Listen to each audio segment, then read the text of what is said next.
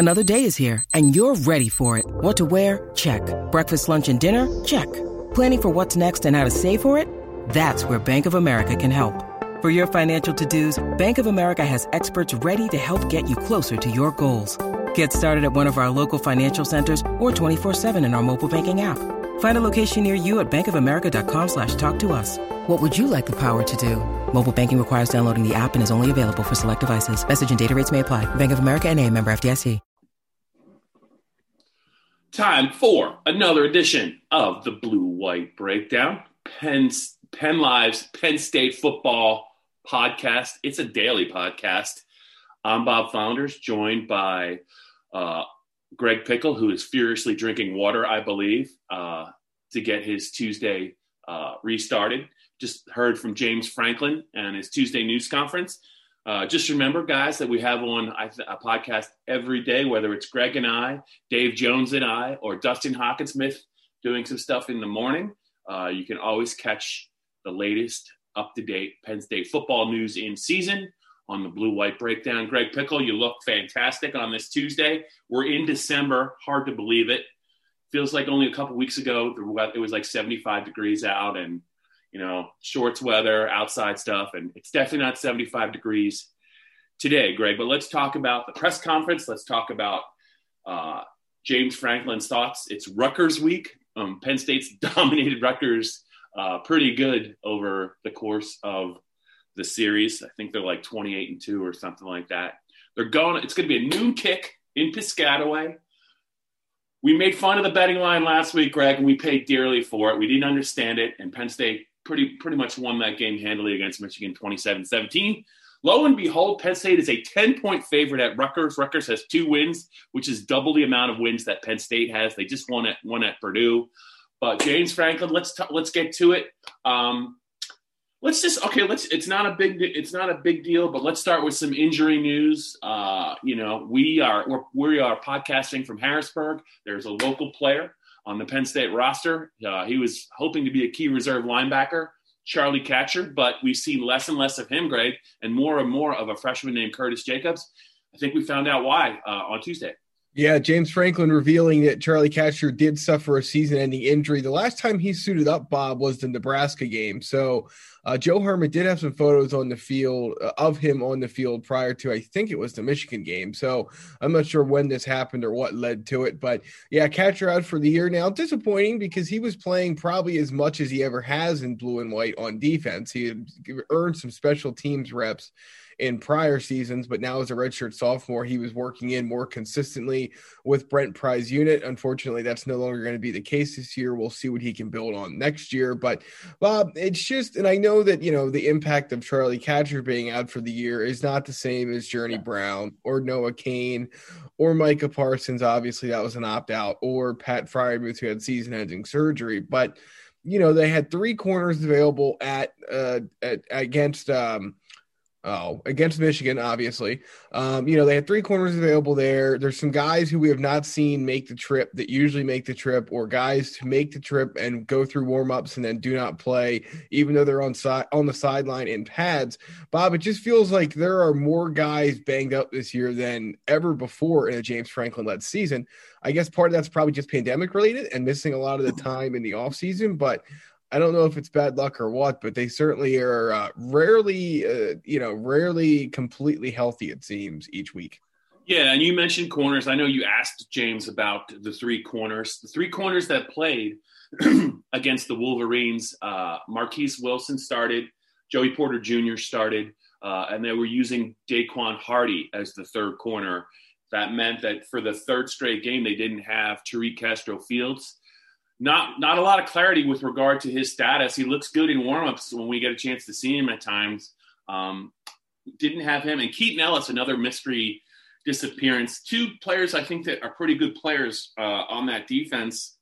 And I didn't get it. I guess James said that they're hoping they'll have a 4th corner available for Rutgers and possibly a 5th, but he couldn't have been more vague. So what is your read on Penn State's corner situation? And can Penn State get away with playing 3 corners 2 weeks in a row? It's going to be really challenging unless they move Lamont Wade into more of a corner role, or they move one of these other safeties into more of a corner role. It's almost miraculous that they got away with it at Michigan. I mean, that kind of tells you how bad this Michigan offense is. If you didn't think that after watching them, but yeah, I mean, Tariq Castro-Fields and Keaton Ellis, both guys look like they're going to be able to play before the game based on what we can see in warmups. And then, there's been times, especially with Castro-Fields, where that just isn't the case. So, yeah. Not sure what's going on there. He made it sound like, again, they feel pretty good about getting one of those guys back without saying who, and they hope they can get both of them back. So we'll see. Ellis didn't play a lot this season until Nebraska. And then, a couple of games later, he's out again. So not sure what's going on there. Time will tell. But yeah, I mean, Rutgers has its own issues with injuries. Its starting quarterback is hurt. They played Stikowski and Langdon, I believe his name is, during the win at Purdue. So we'll see if they're full strength. But yeah, it could be a less than full strength Rutgers passing attack versus a less than full strength Penn State secondary on Saturday in Piscataway. Just another storyline that we'll have to keep in mind here, Bob, as kickoff nears. Yeah, and I just want to point out one possibility no longer exists. Trent Gordon, who they moved from corner to safety this offseason, I believe is in the transfer portal. He hadn't played at all at safety, which was a little bit of a head scratcher. But he played corner last year for Penn State in a reserve role. But that is now no longer an option for James Franklin, Brent Pry, and the rest of the defensive coaches. It's unfortunate. Greg, we're into week 7. Penn State's 1-5. And in a normal year, usually there's a couple of Penn State players by now that have either been named Penn State Big Ten Offensive Player of the Week or Big Ten Defensive Player of the Week. I don't think they've had that this year, which speaks to the fact that they just won their first game. But, Greg, they did have the Big Ten Freshman of the Week this week in Kevon Lee, their 230-pounder, who is, technically I think he's their fourth option now when you talk about no Jody Brown, now no Kane. Devin Ford, who we'll get to a little bit later, unavailable for the Michigan game. So they turned to Lee. They used Keziah Holmes. I think he had 10 carries. They ran their quarterbacks, both quarterbacks ran for touchdowns. Sean Clifford started. Will Levis was like a short yardage guy who made some plays. But, James was asked about Kevon Lee. He's kind of quickly becoming a fan favorite in a season where they've only won once in 6 games. I can understand that. James talked about his size. He talked about his vision. He also said one of the things that gets overlooked is, he's a guy that always falls forward. And, even if there's no hold there, he still finds a way to make a yard or two. And he said that adds up during the course of the game.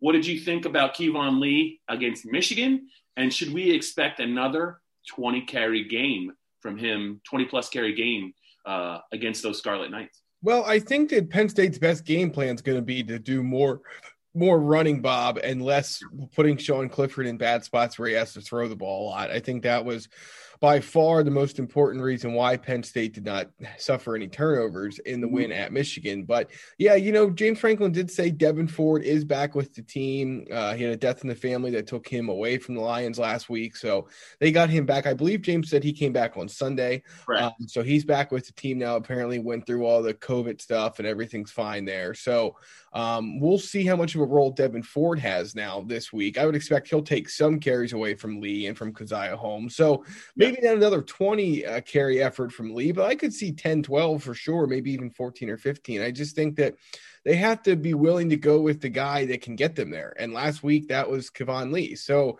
if they feel like that was not just a product of the offensive line getting good push against a bad Michigan front, but that Lee was kind of making plays that maybe weren't there and wouldn't be there for somebody else, then I think they got to keep rolling with him. So we'll see what they decide to do, Bob. I do think, though, it feels like that when they use him, the run game just has a little bit more of a spark to it and a little bit more of a push than what it does when the other guys are in. Absolutely. Let's just circle back to Devin Ford.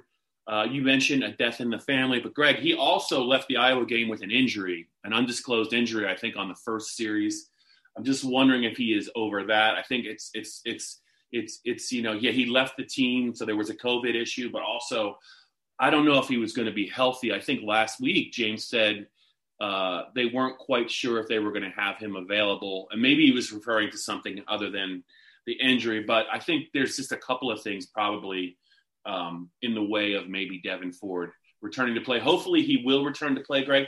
And Kevon Lee, this was, the Michigan game. This wasn't really, the first time we said everyone kind of said, "Whoa, this guy can play." He had that long touchdown run at Nebraska.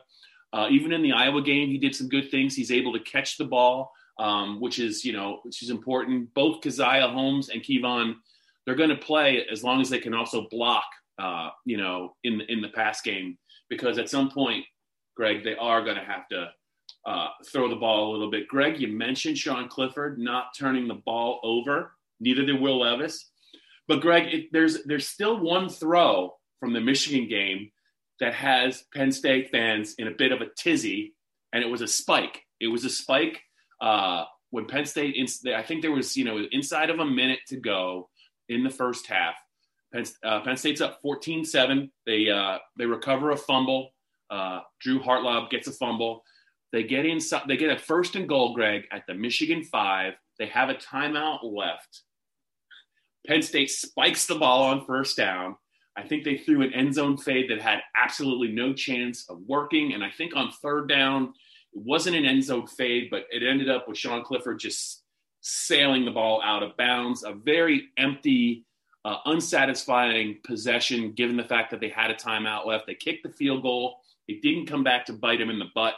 But James Franklin was asked by Audrey Snyder of The Athletic, a noted Green Bay Packers fan, a former Penn Live employee, and a darn good reporter. Audrey Snyder asked him about the end zone fades, the red zone offense, kind of what happened there, and how he kind of sees, maybe some of the issues they've had in the red zone. They had 2 really disappointing red zone drives late at Nebraska as well that, they ended up turning over on downs. Your thoughts on what James had to say? Well, he said the spike came from the sideline, Bob, which I think we could have all assumed. The question we'll have to ask Kirk Ciarrocca when he speaks with the Penn State media on Thursday is, was that his call or was that James Franklin's call? Because I think that'll tell you a lot about why the red zone issues are happening and kind of how that power balance works between James Franklin, who obviously was once an offensive coordinator and a guy who probably has his hands on the offense as the head coach, and of course Kirk Ciarrocca, who they brought in to fix the problems that ailed their offenses over the last couple of years. So I think that'll be fascinating to hear. But as for the fades, he mentioned that they've had success with those in practice during the lead up to the season and then during camp. And I guess my thought process would be that, if they've been without some of these corners for a while, I can see why they would have success with those against maybe some guys who are not as experienced playing corner or some guys further down the depth chart. But he did say it, and we'll see if it actually comes to fruition. But the word he used, I believe, was we need more variety in the red zone. And I think Diversity. That's what it was. Yes. We need more diversity in the red zone. I don't think you'll find anyone who's going to argue with you about that. It looks like they get down there and whatever they were doing to get there kind of just completely goes by the wayside and it reverts back to about 2 or 3 different plays. So I think diversity is what they need down there and they can get rid of the fades anytime now, Bob. Yeah. And I think another problem is I just think Penn State's offensive coaching staff, I would like them just to be a little bit more aware of their personnel in the passing game. Other than the Ohio State game when Jahan Dotson just really he was a magician on some contested catches against Sean Wade, and he caught, I think, 3 touchdowns, 8 catches, 144 yards. I think he had one against Iowa as well. But I just don't know if their receivers are built to win a lot of 50-50 balls or those fades. It's not like they have, Pat Freiermuth's out. They don't have Mike Gesicki. They don't have Chris Godwin. I just think that they're not the biggest receiving group that Penn State's ever had. Jahan Dotson is a very good receiver, but he's not necessarily a guy that's just going to win 50-50 balls all the time. He's not the biggest player. Parker Washington had a great game, 9 catches, I think, for 93 yards, but he's a slot guy that's, he's a little on the short side, quite frankly, a talented player, but that's not his specialty either, Greg. And Freiermuth, I just wonder, do they really have the skill, the weaponry to run those routes in the red zone, to win those 50-50 balls? Might they be better served, playing to the strengths of the receivers that they have? Yeah, it almost feels like at times, Bob, that they want, like, how Kirk Straka, when he got here, said it was going to be a mixture of what Penn State did well and what Minnesota did well. It feels like that they're trying to do this like mix mash at times of things that may have worked well at Minnesota or may have worked well at Penn State, and not really playing to your point, the strength of their team and the strength of the players they have right now without Journey Brown, without Noah Cain, without Pat Freiermuth. So yeah, I agree with you. I think there's some ways they can get these guys involved in ways that make more sense. But I also wonder too, if there's not an element of it that, a guy like Isaac Lutz gets involved because maybe in practice he's the one doing all the little things right. And maybe they aren't getting enough of the little things right in practice.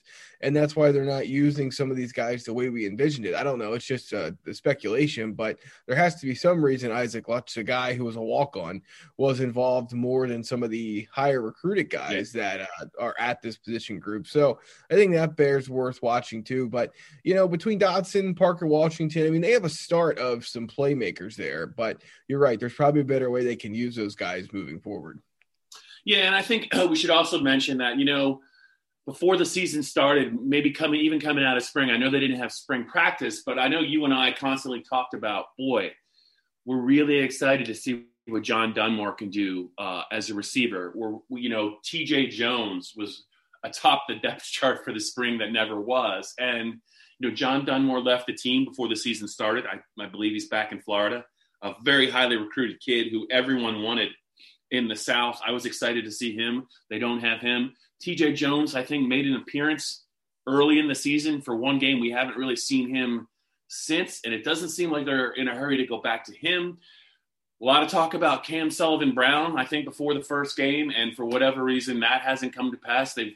They're really just a two-receiver offense, and it's Parker and it's Jahan Dotson, and now we saw a little bit of Lutz, but we're not seeing Keandre Lambert-Smith. We're not seeing some of those other guys that we had heard, and you just wonder kind of what's going on. We don't know about their health. We don't know about maybe if they're not doing things that the new receivers coach, Taylor Stubblefield, wants to see from them, but it just really hasn't developed into the passing game that maybe we anticipated because of a variety of circumstances. And when there's only a couple games left, Greg, you have to think that nothing is really going to change, I think, in the remainder of the regular season. And if they ever play that Champions Week game against somebody from the Big Ten West, we'll just have to see. But it just seems like it's a two-receiver show, and that's what they're going to ride the horses they trust, and it's going to be Parker, and it's going to be Jahan Dotson.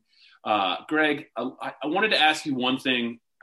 Before I ask you this one thing, though, I know that we're halfway through this podcast and I'm rambling, but it's the Blue-White Breakdown with Bob Flounders and Greg Pickel. And Greg, just tell the listeners, once I shut up, what they can do, where they can go to see this, to listen to it, and how they can kind of review and rate us. Yeah, Bob, they can find the Blue-White Breakdown, both the daily installments from Dustin Hockensmith and the extended versions from you, Dave Jones, and I, wherever they find their audio, Apple, Google, Spotify, Stitcher, anywhere else that podcasts are found. You can find the Blue-White Breakdown, and we're also on YouTube at youtube.com/allpennstate. That's where the video version goes. So what do you got for me?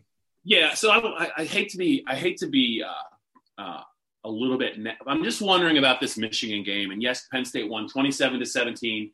The defense held Michigan under 300 yards. Michigan converted, I think, just 4 of 12 third downs. They were 1 of 3 on fourth down. James talked about the grit that they showed. And obviously, when you win at Michigan and you're Penn State, it's a big deal. They hadn't won there since 2009. But, Greg, I'm just going to say this. Did Penn State catch a break when Caden McNamara hurt his shoulder and his collarbone on that first half touchdown drive? Because it sure looked like that Michigan passing game that you saw them make a lot of plays against Rutgers, but it was Rutgers. It just didn't look like there wasn't much oomph in that Michigan passing game, and it didn't really look like McNamara could really kind of stretch the field against a Penn State secondary that only had 3 corners. They tried Joe Milton, but he had plenty of chances earlier this year and had not looked great anyway. Are we making too much of the step forward the Penn State defense took because of the quarterback play at Michigan, or should we just give them credit for getting off the field and holding Michigan under 300 yards? Yeah, I mean, I think there's you can have a balance, right? I mean, I think that you can on one hand say that this defense played probably one of the better games and did so while it was shorthanded. I think you can also say that, oh man, was that Michigan offense bad. And you have to make that a part of the story. I don't think there's any question. But, this is not the first bad offense Penn State has faced this year. And to its credit, unlike in the past, it did not make an opposing quarterback who was not an All-American look like an All-American for extended stretches. So I think, there is something to be said about that, especially playing down three corners. Or down with only three corners, down a couple of guys due to injury and everything else. So yeah, I do think that Cade McNamara, if healthy, would have probably tested this group a little bit more. There's no doubt. But, it ultimately, again, we've seen Penn State play some guys and play some offenses that are not great, and they weren't able to stop those guys. So the fact that they were able to stop this version of not great, I think you have to count it as a step in the right direction. Yeah. So let's move the conversation a little bit to a look ahead this year. So they started 0-5. They got their first win. They're 1-5.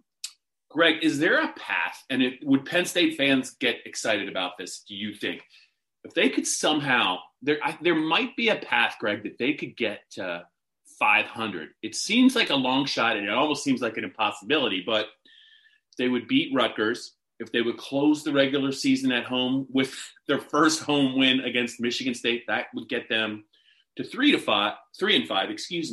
They are supposed to be playing a Champions Week game against a team from the Big Ten West.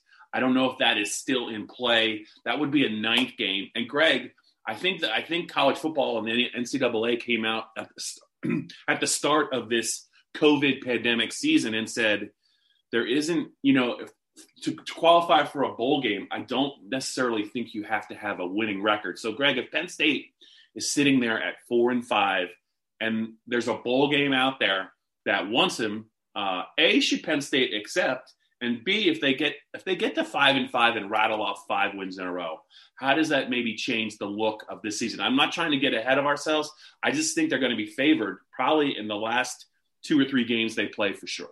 Yeah, I mean, I think that ultimately one question that has not been answered yet, but so there's no win qualification or win limit, whatever, however you want to put it in terms of getting to a bowl game. So is everyone going to be allowed to practice whether they get in or not? I mean, because I think you could make the argument that, if you're a team who would typically have qualified for a bowl or be on the cusp of doing so, I think you can make the case that, hey, because all these games got canceled, we're missing out on an opportunity for practice because we didn't get, some other team got picked over we did that has the same record as us. So I will be curious to see if that comes into play. I mean, can Penn State still make a bowl game? Yes.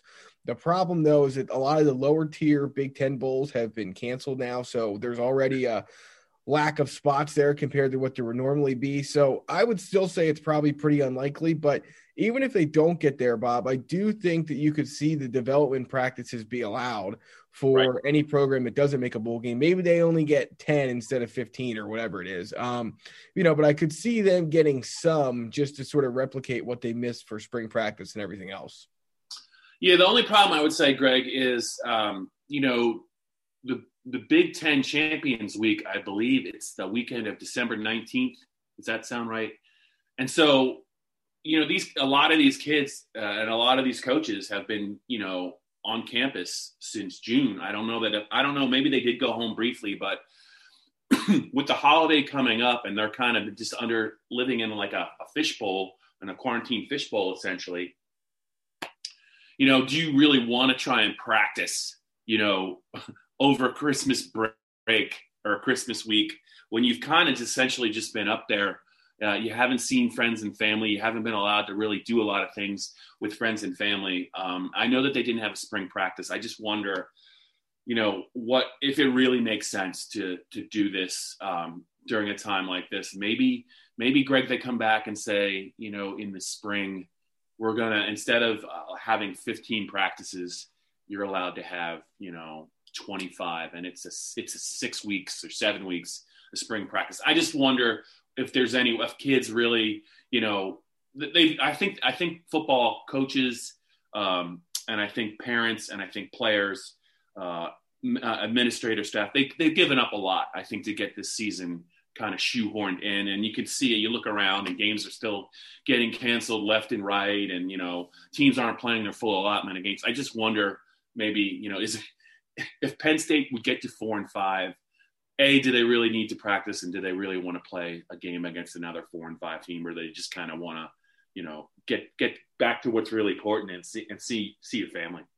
Yeah, I think you're 100% right, Bob. I think that would be a pretty challenging task to say, okay, we got to this point. Now let's fly one night before the Cheez-It Bowl and go play in that. I mean, this season has been tough as it is, and I agree with you. If you're not in the playoff, if you're not even, again, the bowl experience, it's warm weather. You're supposed to be able to go out and see some different things. You're not going to be able to do any of that this year. You're going to be stuck at the hotel unless you're at practice. So, yeah, what is the point? That's a good question. And I don't think Penn State's going to have to worry about it, but there will be some teams that are, and I'll be curious to see how they handle it. All right, Greg, before we wrap this up, we're getting very close to wrapping up this Rutgers edition of the Blue White Breakdown. Anything else strike your fancy, either from James Franklin's Tuesday press conference, or did you learn or glean any info from Greg Schiano's media session this week? And also, I'm going to ask you anyway, because you're a man that knows your way around a point spread.